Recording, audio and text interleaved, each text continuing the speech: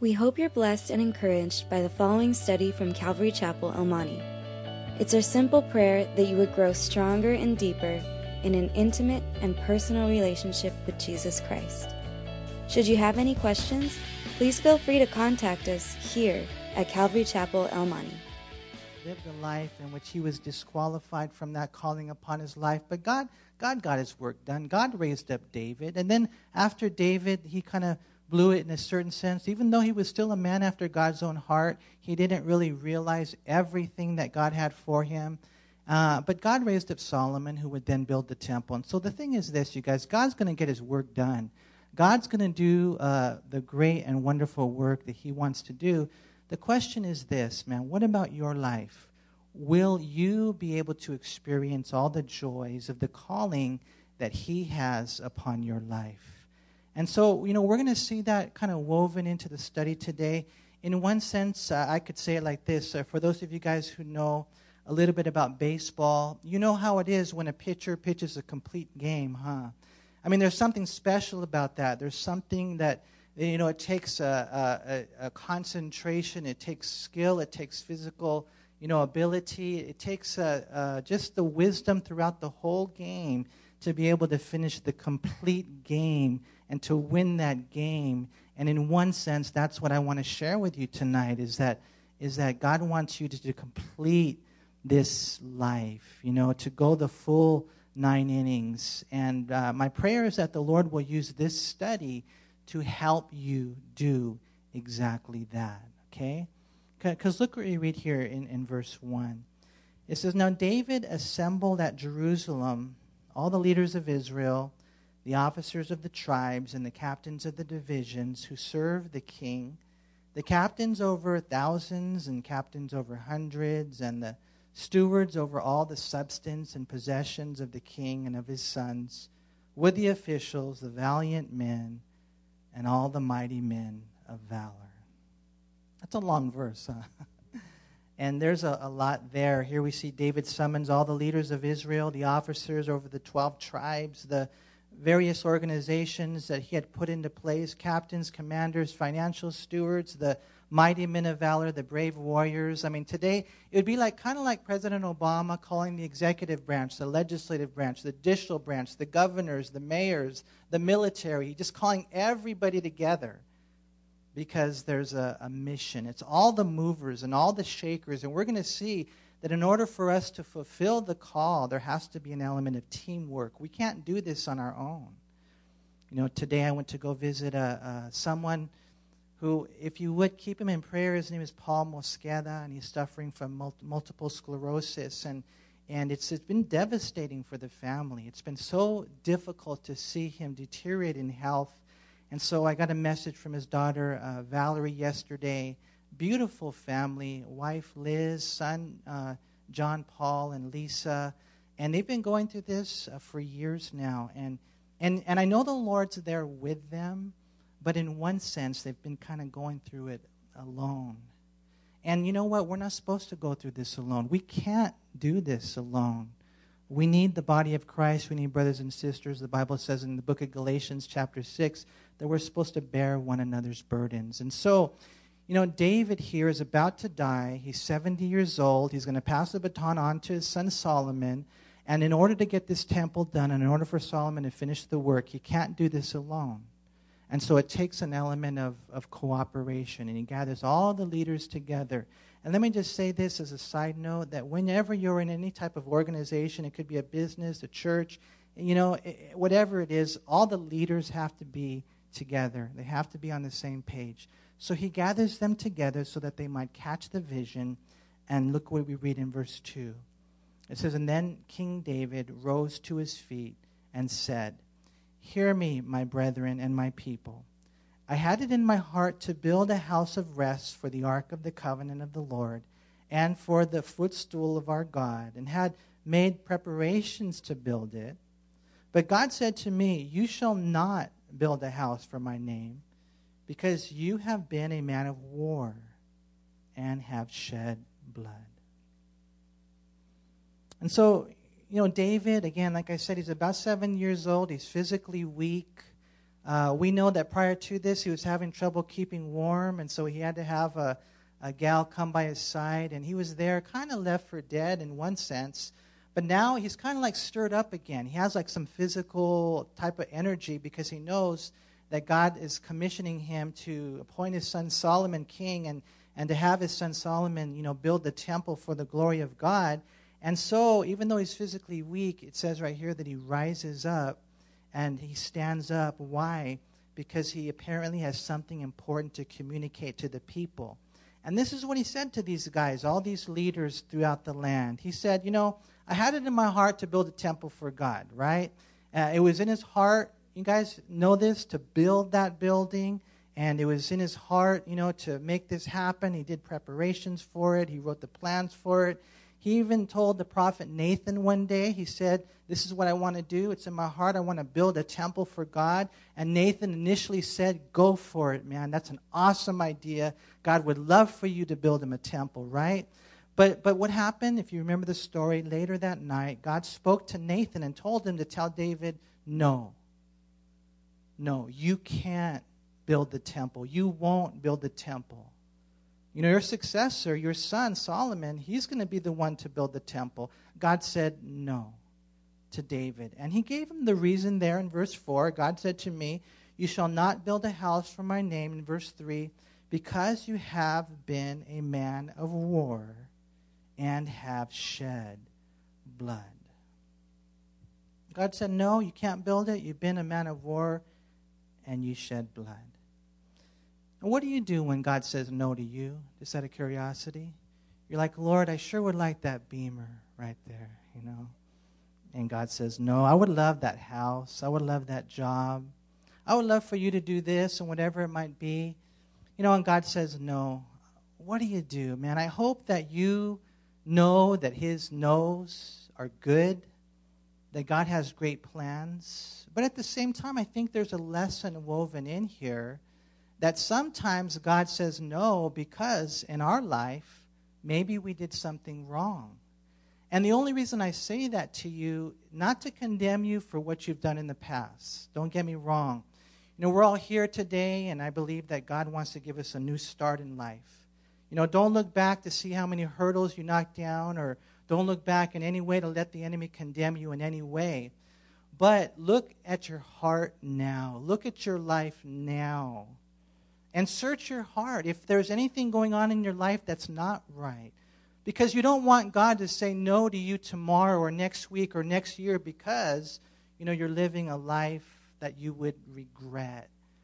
And so here, I think there might be an element of that. Although we're not 100% sure, David being a man of war, it may have just been the fact that he won all these battles for the Lord.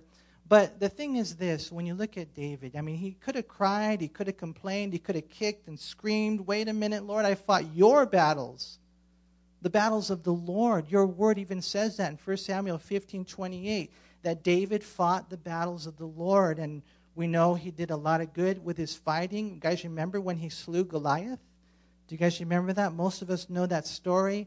With just a stone and a sling, defeated Israel's foes, the Philistines, and pretty much all their enemies all around them. David did a lot of good in those wars. But here's the thing. When you really study the life of David, he also did some bad things. If you remember, David had at least a couple of times when he, slaughtered people he shouldn't have slaughtered. In 1 Samuel chapter 27, when he aligned himself with the enemies of Israel, and during that time he shed the blood of many, many innocent people. If you remember back in those stories, what was happening is he was going and raiding these villages, and he was wiping out the whole villages, making sure none of them survive, lest they come back and they tell the king of the Philistines. And David himself, who in that time is aligned with the enemy, be found out. That's a man of war. That's a man of blood. Later in the 1 Samuel chapter 11, David fell into adultery with Bathsheba. And you remember what he did? In order to try to cover up his sin, he murdered Uriah. And so most commentators believe that when God said, no, I don't want you to build the temple, it's because of the fact that he did these things. He slaughtered these people. He killed Uriah. And therefore God said, no, I don't want you to build the temple. Of course, when we look at David's life, we know that God had forgiven him of all these things. David's even described as a man after God's own heart. God restored him after all these things. And so, you know that as Christians, we're covered by the blood, but we need to also know that there are still consequences of forgiven sin. Whatever you sow, the Bible says, you're going to reap. In Psalm 99, verse 8, it says, you answered them, O Lord our God, you were to them God who forgives, though you took vengeance on their deeds. You see, in going through this right here, I don't think we can read too fast. We need to know that David couldn't build the temple because he was a man of war who had shed blood. Now God, in his grace, he still made a covenant with David, and he does the same for us. So whatever you do, don't lose heart if you've blown it. Like I said to you earlier, we need to be careful that these things are taken into consideration. But in that ordination, as we're looking for that calling on our life, may God give us a heart that will incline our heart to obey him and walk in holiness. You see, God did this for David, but if we sin willfully, and I think some of the lessons that we're going to pull out from tonight, that if we sin willfully, presumptuously, repeatedly, with eyes wide open, it just might limit the Lord as far as what he wants to do with us. Where he would have said yes and go, we kind of force him sometimes to say no. And so I encourage you guys, to live a life of obedience. God in his grace, he still gave David a dynasty, a monarchy, and that's what we read next. Notice in verse 4, however, David says, even though I couldn't build the temple, the Lord God of Israel chose me above all the house of my father to be a king over Israel forever, for he has chosen Judah to be the ruler. And of the house of Judah, the house of my father, and among the sons of my father, he was pleased with me to make me king over all Israel. And of all my sons, for the Lord had given me many sons, that's 20 sons that David had, right?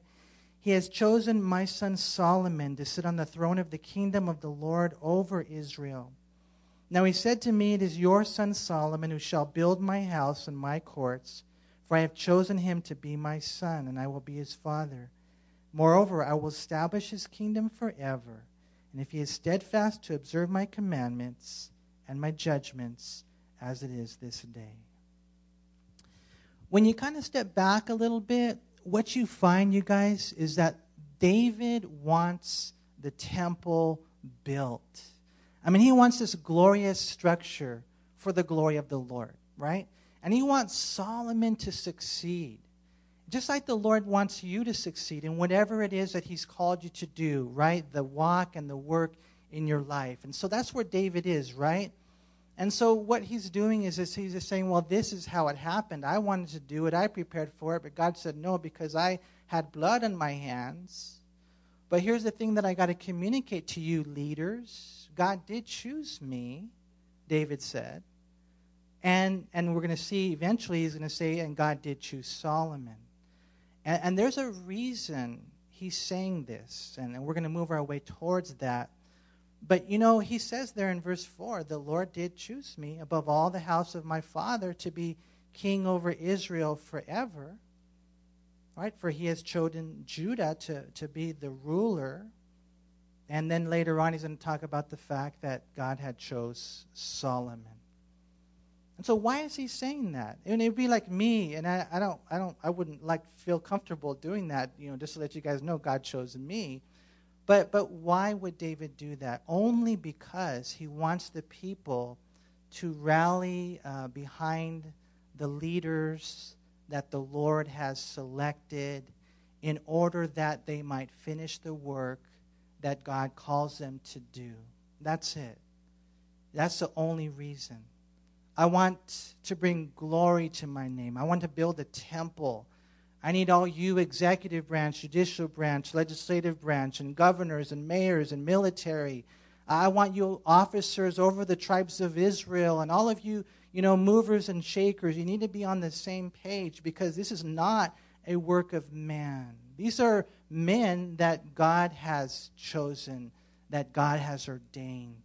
And when you're on the same page with the Lord, then God will do a great work. Now again, woven into this story, however, is, this story of ordination and cooperation is also this message. I don't know about you, but I see it, a message of sanctification.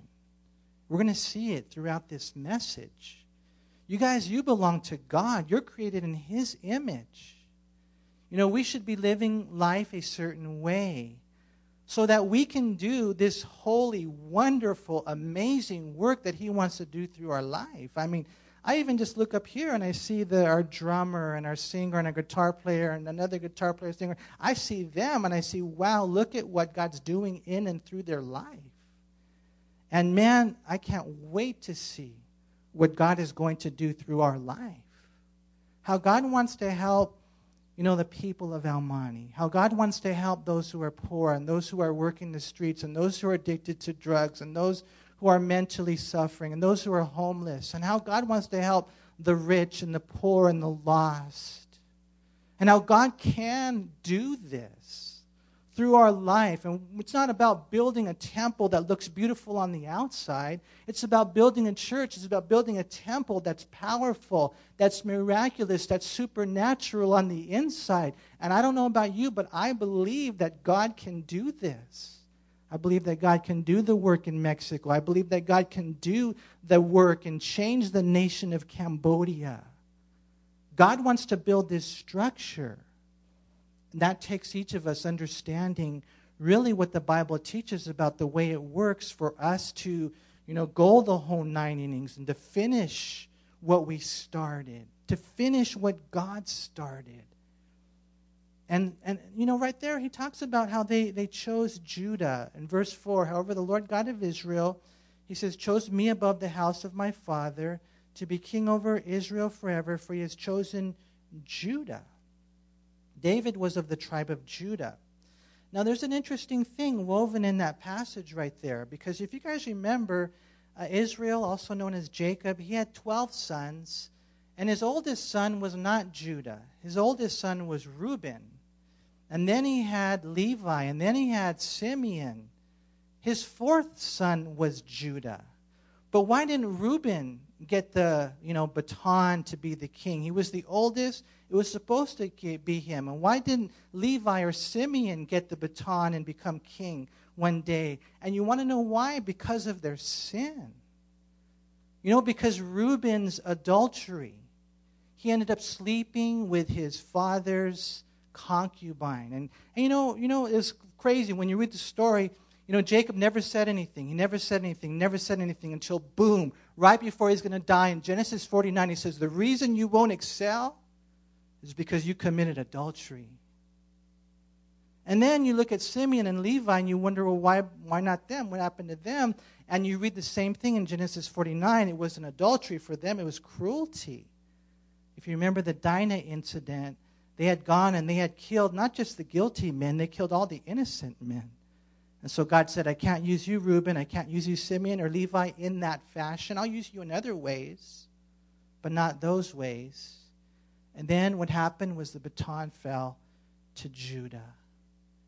You see, and there's a lesson there for us, you guys. There really is.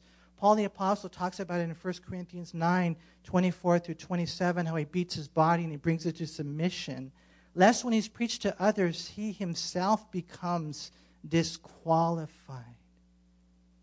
And so we have to walk in that holiness. We have to have that heart in order that what we might do is become those that God can use. Again, I don't want to belabor the point, but I think it's woven through the text how God is telling us there are those such as Saul or even David who in one sense disqualified them from the perfect work that God wanted to do in their life. And again, I share this with you not to condemn you.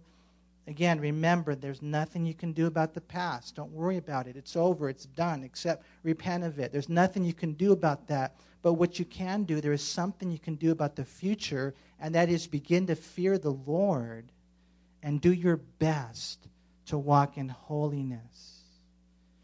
You know, when you look at this right here, I think that David, the main point he's trying to establish right here is that God chose him.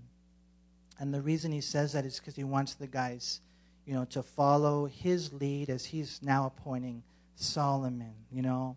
There in verse 4, the Lord God of Israel chose me above all the house of my father to be king over Israel forever, for he has chosen Judah to be the ruler, and of the house of Judah, the house of my father. And among the sons of my father, he was pleased with me to make me king over all Israel. And in one sense, you might look at that and you might think, how many of you guys think here that David is bragging a little bit? You know, you're like, hey, he's bragging. Look, God chose me, you know. But, you know, the Lord looks at the motives of the heart. And I honestly don't think that was why he was communicating this message. You know, one of my favorite stories is back in 1 Samuel chapter 16, verses 1 through 13, when the Lord chose David. You guys remember that Samuel was just praying over Saul, lamenting over Saul. And the Lord says, how long are you going to cry for him, man? You got to move on. You got to go and you got to anoint. I got a new king. And what I want you to do is I want you to go over to Bethlehem, and I want you to anoint one of Jesse's sons as the new king. And Samuel said, how can I go? If Saul finds out about it, he's going to kill me. And the Lord said, don't worry about it. You just go and do what I've called you to do. And so when Samuel shows up, everybody's freaking out. Do you come in peace? He says, yes, I come in peace. I want to have a sacrifice. It's kind of like a barbecue. And I will invite all of you to come. And I especially want to invite the house of Jesse. And as he brought Jesse, he told Jesse, one of your sons I need to anoint as king. And so Jesse brought 7 of his sons. And you guys remember the story? I mean, to me, it's a beautiful story. You know, one of my sons is going to be king. And so he brings his oldest. And it's interesting. It's the same thing that we see here. Big old guy. He must have been big. Eliab, right? And Samuel looked at him. He said, surely the Lord's anointed is before me, right? Because the guy was big. He probably had some guns. I mean, you name it. You know, everything that you would think would look like a king. But the Lord said, no, I have rejected him. And then the Lord, you know, just brought the other guys. I believe it was Jonadab and Shimei. And no, not him, not him, not him. Until finally all 7 of his sons. And, you know, the Lord told Samuel, none of them. None of them. And so Samuel literally had to ask Jesse, do you have any more sons? And Jesse said, well, I have one more. He's a little guy. Over there, he's taking care of the sheep. And Samuel said, well, bring him. You know, bring him to me. And then when the Lord, you know, brought David to Samuel, the word of the Lord came to Samuel, and he said, surely this is the Lord's king. He said, because don't look on the outward appearance. Man looks at the outward appearance, but God looks at the heart. And that was the one the Lord had chosen. It would have been, no one else would have chose him. No man thought it made any sense. But it doesn't matter. And you and I, we have to see things that way. It's not those who, you know, it kind of seems to make sense or the ones that we think. It's the ones that God chooses. And the Lord anointed him as king. And it took him about 10 years or so to become king. But the Holy Spirit empowered David to do that work, you see. And that's what he's talking about right here. He said, the Lord chose me and my father's house, and even in my father's house, he was pleased with me to make me king over Israel. And then it says in verse 5, and of all my sons, for the Lord has given me many sons, and we know of 19 sons for sure, by name. There's one that's unnamed, so we know according to the Bible, David had 20 sons, right? He says, of all those sons, just in case you're wondering, God has chosen my son Solomon to sit on the throne of the kingdom of the Lord of Israel. And what he's doing in getting all these guys together is doing his best to make sure the temple is built and Solomon succeeds in doing that in order that God would be glorified. And what he's saying is that God chose me and then God chose Solomon, and I want you to understand that. Because this whole, work of God is going to take submission. It's going to take cooperation.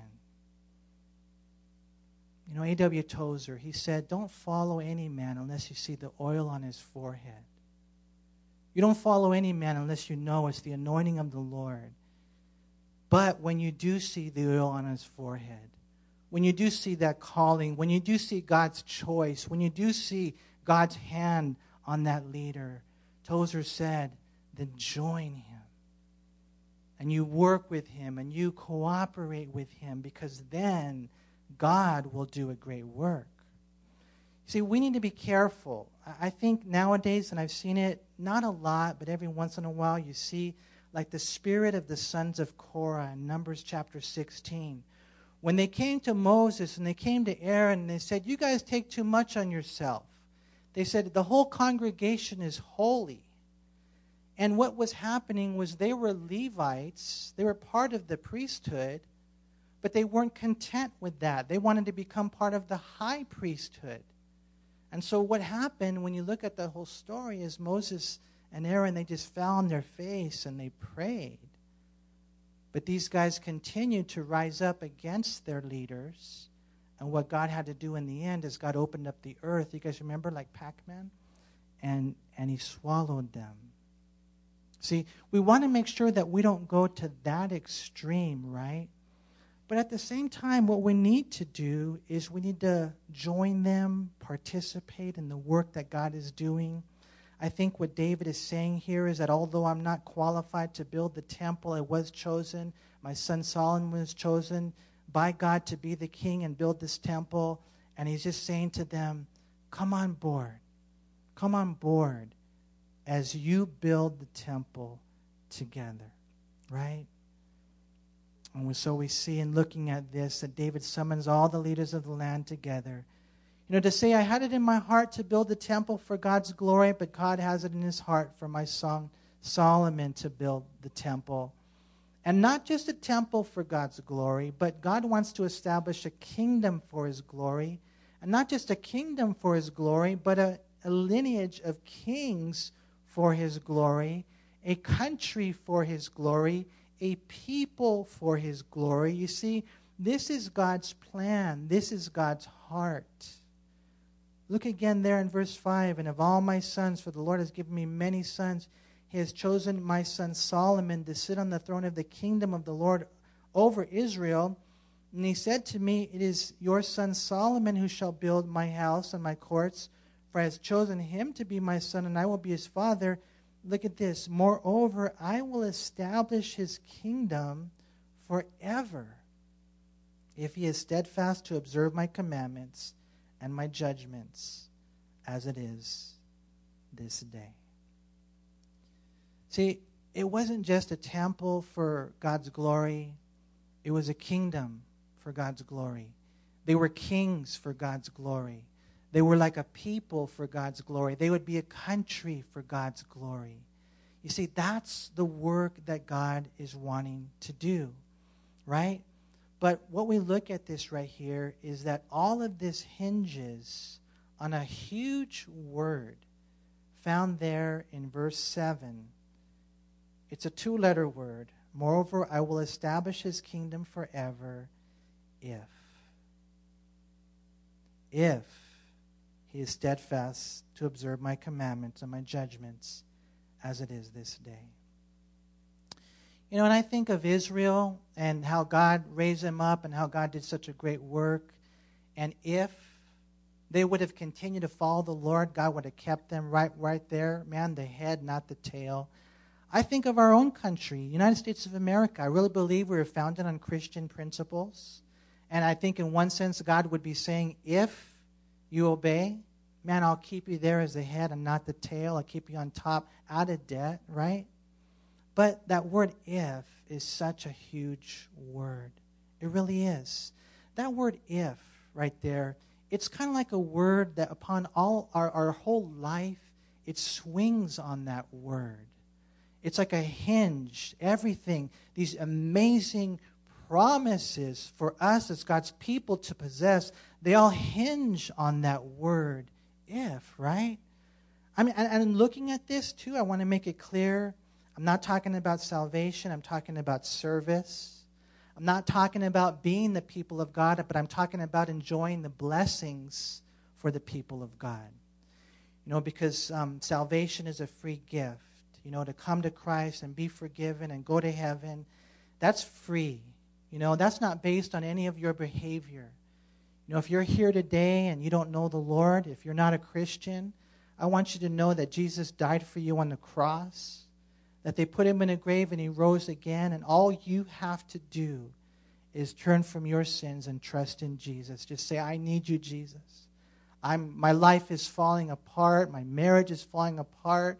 Everything's falling apart. Lord Jesus, I need you, and I'm here to tell you that when you pray that prayer, you're saved. And God works in you, and God washes you and makes you as white as snow. But from there, now what? From there, after salvation, we move on to service. After being a child of God, we need to enjoy the blessings of being a child of God. And that does hinge on our behavior. That does, in many senses, depend on whether or not we will be devoted to God, right? If, he says right there, he is steadfast to observe my commandments and my judgments as it is this day, right? And what a big word that word if is. It's found like 1,500 times in the Bible. We see it many times, like when God spoke to Cain, if you do well, will not your heart be accepted? And if you do not do well, sin lies at the door. We see it in Exodus 19, verse 5, if you will indeed obey my voice. 2 Chronicles 7:14, if my people who are called by my name will humble themselves, pray and seek my face. I mean, if you pray and obey, then you will be blessed. Jesus said, if you can believe, all things are possible to him who believes. And so if you believe, you will receive. According to God's will in 1 John 5:14, the Bible even says, if you have faith like a mustard seed. That's all it takes. And that word if is such a huge word.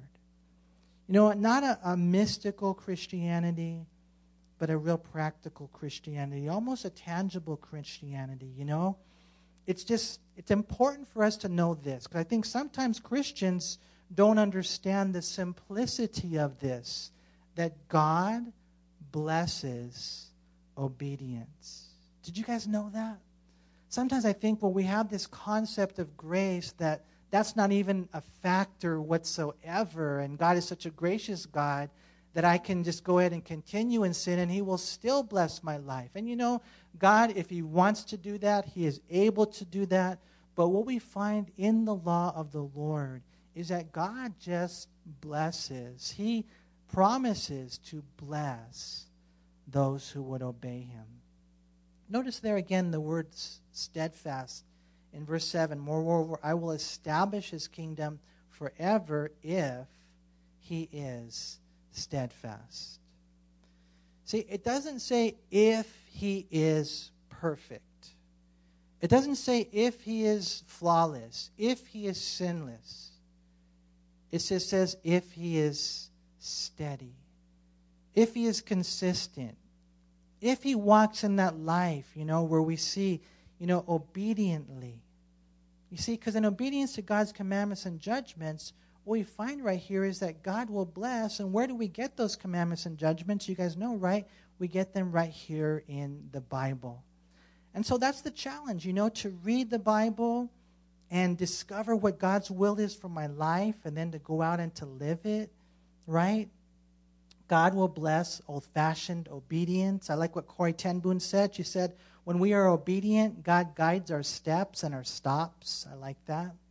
And when we do things God's way, he blesses us spiritually, I believe emotionally, even physically at times. He blesses the family. He blesses the ministry. He will bless the city. He will bless the country. If we would steadfastly devote our hearts to walk and live obediently. Proverbs 14:34 says, righteousness exalts a nation, but sin is a reproach to any people. If we as a country, as Christians, begin to live a heart of righteousness, God might do a work in our nation. We see the same thing in Proverbs 11:11. By the blessing of the upright, the city is exalted. God will bless the upright and the city. And I just keep thinking of Almani. God will bless the city. Because God blesses obedience. Not perfection, not sinlessly, not flawlessly, but steadfastly when we live that heart of obedience. You know, I was just thinking about how most of us here, like, you guys are nice. You guys are really nice. So what would you do if I sneezed? You'd say, God bless you, right? God bless you. Whenever somebody sneezes, we say, God bless you. We usually bless people when they sneeze, right? But I think in all reality, God blesses people when we obey, right? Nothing wrong with that. Don't stop doing that, okay? But we need to know really what the Bible teaches. Let's obey him. Not just for the blessing, but because he is worthy of our love, right? And so we see right here, David wanted this to happen so bad. But what we see right here is he gathers them together. And in one sense, it's like for one final sermon. Look what he says in verse 8. Now therefore, in the sight of all Israel, the assembly of the Lord, and the hearing of our God, he says, be careful to seek out all the commandments of the Lord your God, that you may possess this good land and leave it as an inheritance for your children after you forever.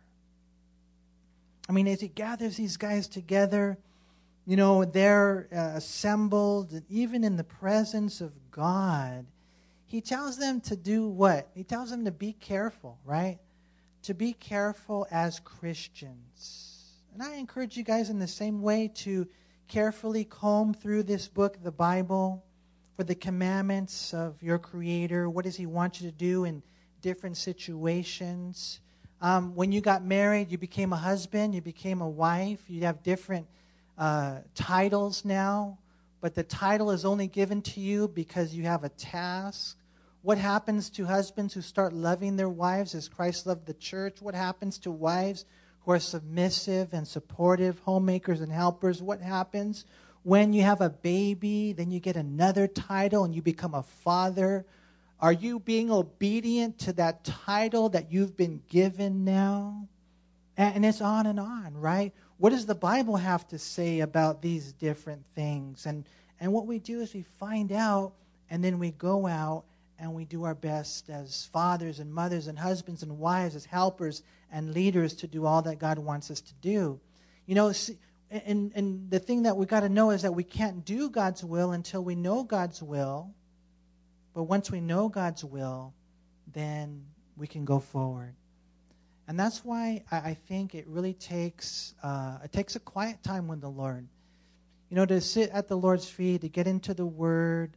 For me, it really takes a listening ear. Are you really listening to the Lord? You know, what's he been saying to you? Are you going through this whole thing and it's kind of vague and ambiguous? I'm not really sure what the marching orders are. No, I believe that when you're in the Word and in prayer, and when you're seeking the Lord, that he gives you the specifics of, you know, how you're supposed to live your life and treat your wife and stop doing this and start doing that. It's so cool how God personally speaks to us. And, you know, looking at this, of course, for the Jews, David was speaking about a literal land that they would possess, a physical land, the land of Israel, that the enemy is still trying to take away today, right? But it's also, I think, in one sense, symbolic of what happens when a generation lives for the Lord. You see, one of the things I've noticed, and I can kind of even compare this maybe to like the Calvary Chapel movement, when the Lord chose Pastor Chuck and God just poured out his Spirit on him, it's amazing. It's totally amazing what God did. And then I think there's a second generation of pastors that are enjoying it and they're being blessed by it. But then there's that challenge. Will you, as a second generation, live up to the same principles that have been embedded into your heart, so that the next generation will enjoy the benefits of that. Because in all reality, us today, we're living on the benefits of the previous generations. And the real question is not really what are we going to experience as much now, because we're living in America, we're living in the good times. But if we don't seek the Lord now, what will happen to our children? And you might blame it on the children. When they inherit the land, this is what they're doing and this is what they're experiencing, a land that is hostile to them. But really, it was what we did. It was the land that, in one sense, we gave to them. And that, I think, can happen to a country. I think it can happen to a family. And what he's talking about right here is that you find out what the Lord's will is. You live a life of good old-fashioned obedience so that you can give to your children the land of the Lord. Right? He's down the leaders, and he gets specific with Solomon. And he says, as for you, my son Solomon, know the God of your father and serve him with a loyal heart and with a willing mind. For the Lord searches all hearts and understands all the intent of the thoughts. If you seek him, there's that word if again. If you seek him, he will be found by you. But if you forsake him, he will cast you off forever. Consider now, for the Lord has chosen you to build a house for the sanctuary. Be strong and do it. And I don't have like a neat outline, but I know I have words, that come to mind. One of the words in looking at this right here, I think, is just cooperation, how we need to work together as a team. I think in looking at this right here, another word that comes to mind is ordination. Who did God choose? Another word that comes to mind in looking at this is sanctification. Will I be truly, totally set apart for the Lord? And then in looking at this right here, I think another word in verse 10 is just consideration, I mean, here's, 10 verses. It's a real quick sermon. David shares with all the leaders. And what I want you to do is I want you to think about this. Go home and maybe have a cup of coffee, just you and the Lord. And you sit down and you talk and you think this one through. God chose you to do something. God chose you to be her husband. God chose you to be his wife. God chose you to be, their parents. God chose them and gave you those kids. It always starts at the home. And then God chose you for a ministry. God gave you gifts and talents. For Solomon, it was to build the temple, and I think we're all part of that, building the temple in the church and in the body of Christ. And so what do we need to do? We need to be strong. And the only way we could be strong is when we admit that we're weak. When we admit I can't do it on my own. And so I go into my garage and I get on my knees and I pray and I say, God, I can't do this. I need your strength in my life. I need you, Lord, because I can't, even face my wife sometimes or my kids sometimes. They make me pull my hair out and it's not even that long. Lord, help me, And God is just saying, well, this is what you need to do. You need to take all these things seriously. And one thing, and we don't have time to go over this beautiful verse 8 right there. I encourage you, verse 9, to just dive into that verse. But if I will say just one thing, and here it is, you got to know the Lord. You got to know the Lord. You got to know who he is. You got to know how he is. Salvation and service are both rooted in a personal relationship with God. It's not just about knowing God intellectually. It's really about knowing him personally. Are you there yet? Are you moving in that direction? You can get to know someone a little bit. You can see him at a distance, and you can say, well, I met them. They're an acquaintance, but you don't really know them. What God wants you to do is to really know him. What makes him smile? What's his favorite kind of pizza? I mean, what makes him mad? What grieves him? What you get to know God. You get to know him. And that's something that I think a lot of times we struggle with. Well, I know the Bible, and I know things intellectually, and I know things mentally, but God wants you to know him in the heart.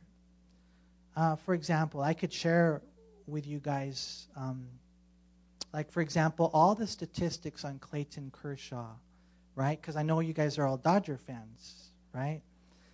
Born March 19th, 1988. He's left-handed. He's been in the majors since 2008. He has the lowest ERA among active pitchers in the majors, 3 Cy Young Awards. He won the MVP in 2014. He has close to 100 wins, 1,500 strikeouts. And, the thing about Clayton Kershaw, not only is he a baseball player and a great baseball player, he's also a right-on Christian. Prior to the 2011 season, he visited Africa with his wife on a Christian missions trip. And after the trip, he announced his dream of building an orphanage there in Lusaka, Zambia, which he called Hope's Home. And in order to accomplish his goal, he pledged to give $100 for every strikeout in the year of 2011 and 2012. And in the end, he ended up giving, $750,000. And he gave to the Peacocks Foundation and the Mercy Street in Dallas, I Am Second Ministry, and just, trying to make you a Dodger fan. Look at all these things he's done, man. I mean, the guy's really cool, right?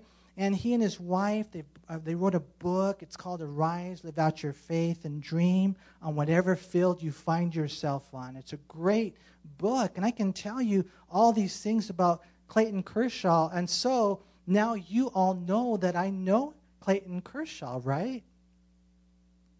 And of course, you guys know the answer is no, that's wrong. It just means you know about him. You never really met him, Manny. You never had lunch with him. You never walked with him. You never talked to him. You never really seen him in his good times and his bad times. You don't really know him. You know about him. And I think, and I'm afraid, that a lot of times that's exactly what happens to us as Christians. Maybe you know him a little bit. And what I want to encourage you in, like David encouraged his son Solomon in, as he wants him to succeed, as he wants him to be strong, as he wants him to build the temple, as he wants him to finish the life that God has for him, what I want to leave you with tonight is to spend the rest of your life focusing not necessarily on the building or the externals or those types of things. That will all fall into place when you get to know the Lord. And what that means is you got to open up your Bible, and you have to open up your eyes, and most importantly, you have to open up your heart. And you have to say, as you go through life, God, reveal yourself to me, because I want to know you, and I want to know the power of your resurrection. Okay, can you guys do that? I pray, man, that the Lord will bless you. Go home, spend some time in consideration. I don't know how many days yet we have left, or weeks, or months. My wife and I have been kind of shopping around for life insurance because my other one expired, and now I'm getting old, and so that's getting expensive. So if you know of any good life insurance, maybe you can let me know. But, the other day we were just there, and it was kind of funny. I was talking to my kids, and I said, well, let's just say that I passed away. What would you do, Aaron? What would you do, Ariel? Would you guys want to, take care of your mom and do this? Because we got to figure out exactly, what type of life insurance we need to get, and just take all these things into consideration, because the bottom line really is we don't know how much time we have left. None of us do. And so with whatever time we have left, I pray that you would live your life for Jesus Christ. He loves you, And He's got an awesome plan. I mean, get the T-shirt. It'll tell you, man. Jeremiah 29:11. And then you go out and you believe it. Let's pray. Lord, we thank you so much. Lord, just for loving us, for loving all these beautiful people, Lord, for creating them in your image. And Lord, here we are. We're so weak in and of ourselves. Lord, we're so poor in and of ourselves. But I pray, Lord, the poor would stand and confess that my portion is Him, and I'm more than blessed. I pray, Lord, you bless your people with a deep and personal and intimate knowledge of you. I pray we would know deep in our heart, Lord, what your will is, and that we would go out and obey you because we love you, and at the same time knowing that you really do bless obedience. I just thank you so much, Father, and my heart especially goes out, Father, for any here tonight who don't know you, who are struggling because of that. I pray that tonight would be the night that they would give their life to Jesus Christ.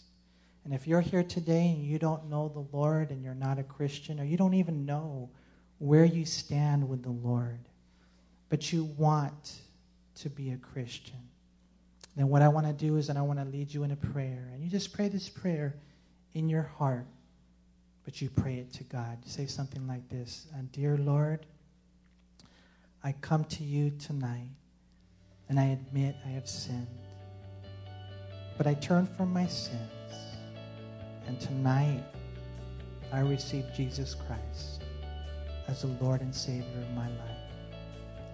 Fill me with your Holy Spirit and help me to live life as a Christian from this day forward. In Jesus' name, amen. We hope you were encouraged by this study. If you have any questions, please call us at Calvary Chapel El Monte at area code 626-454-3414. Remember that Jesus loves you.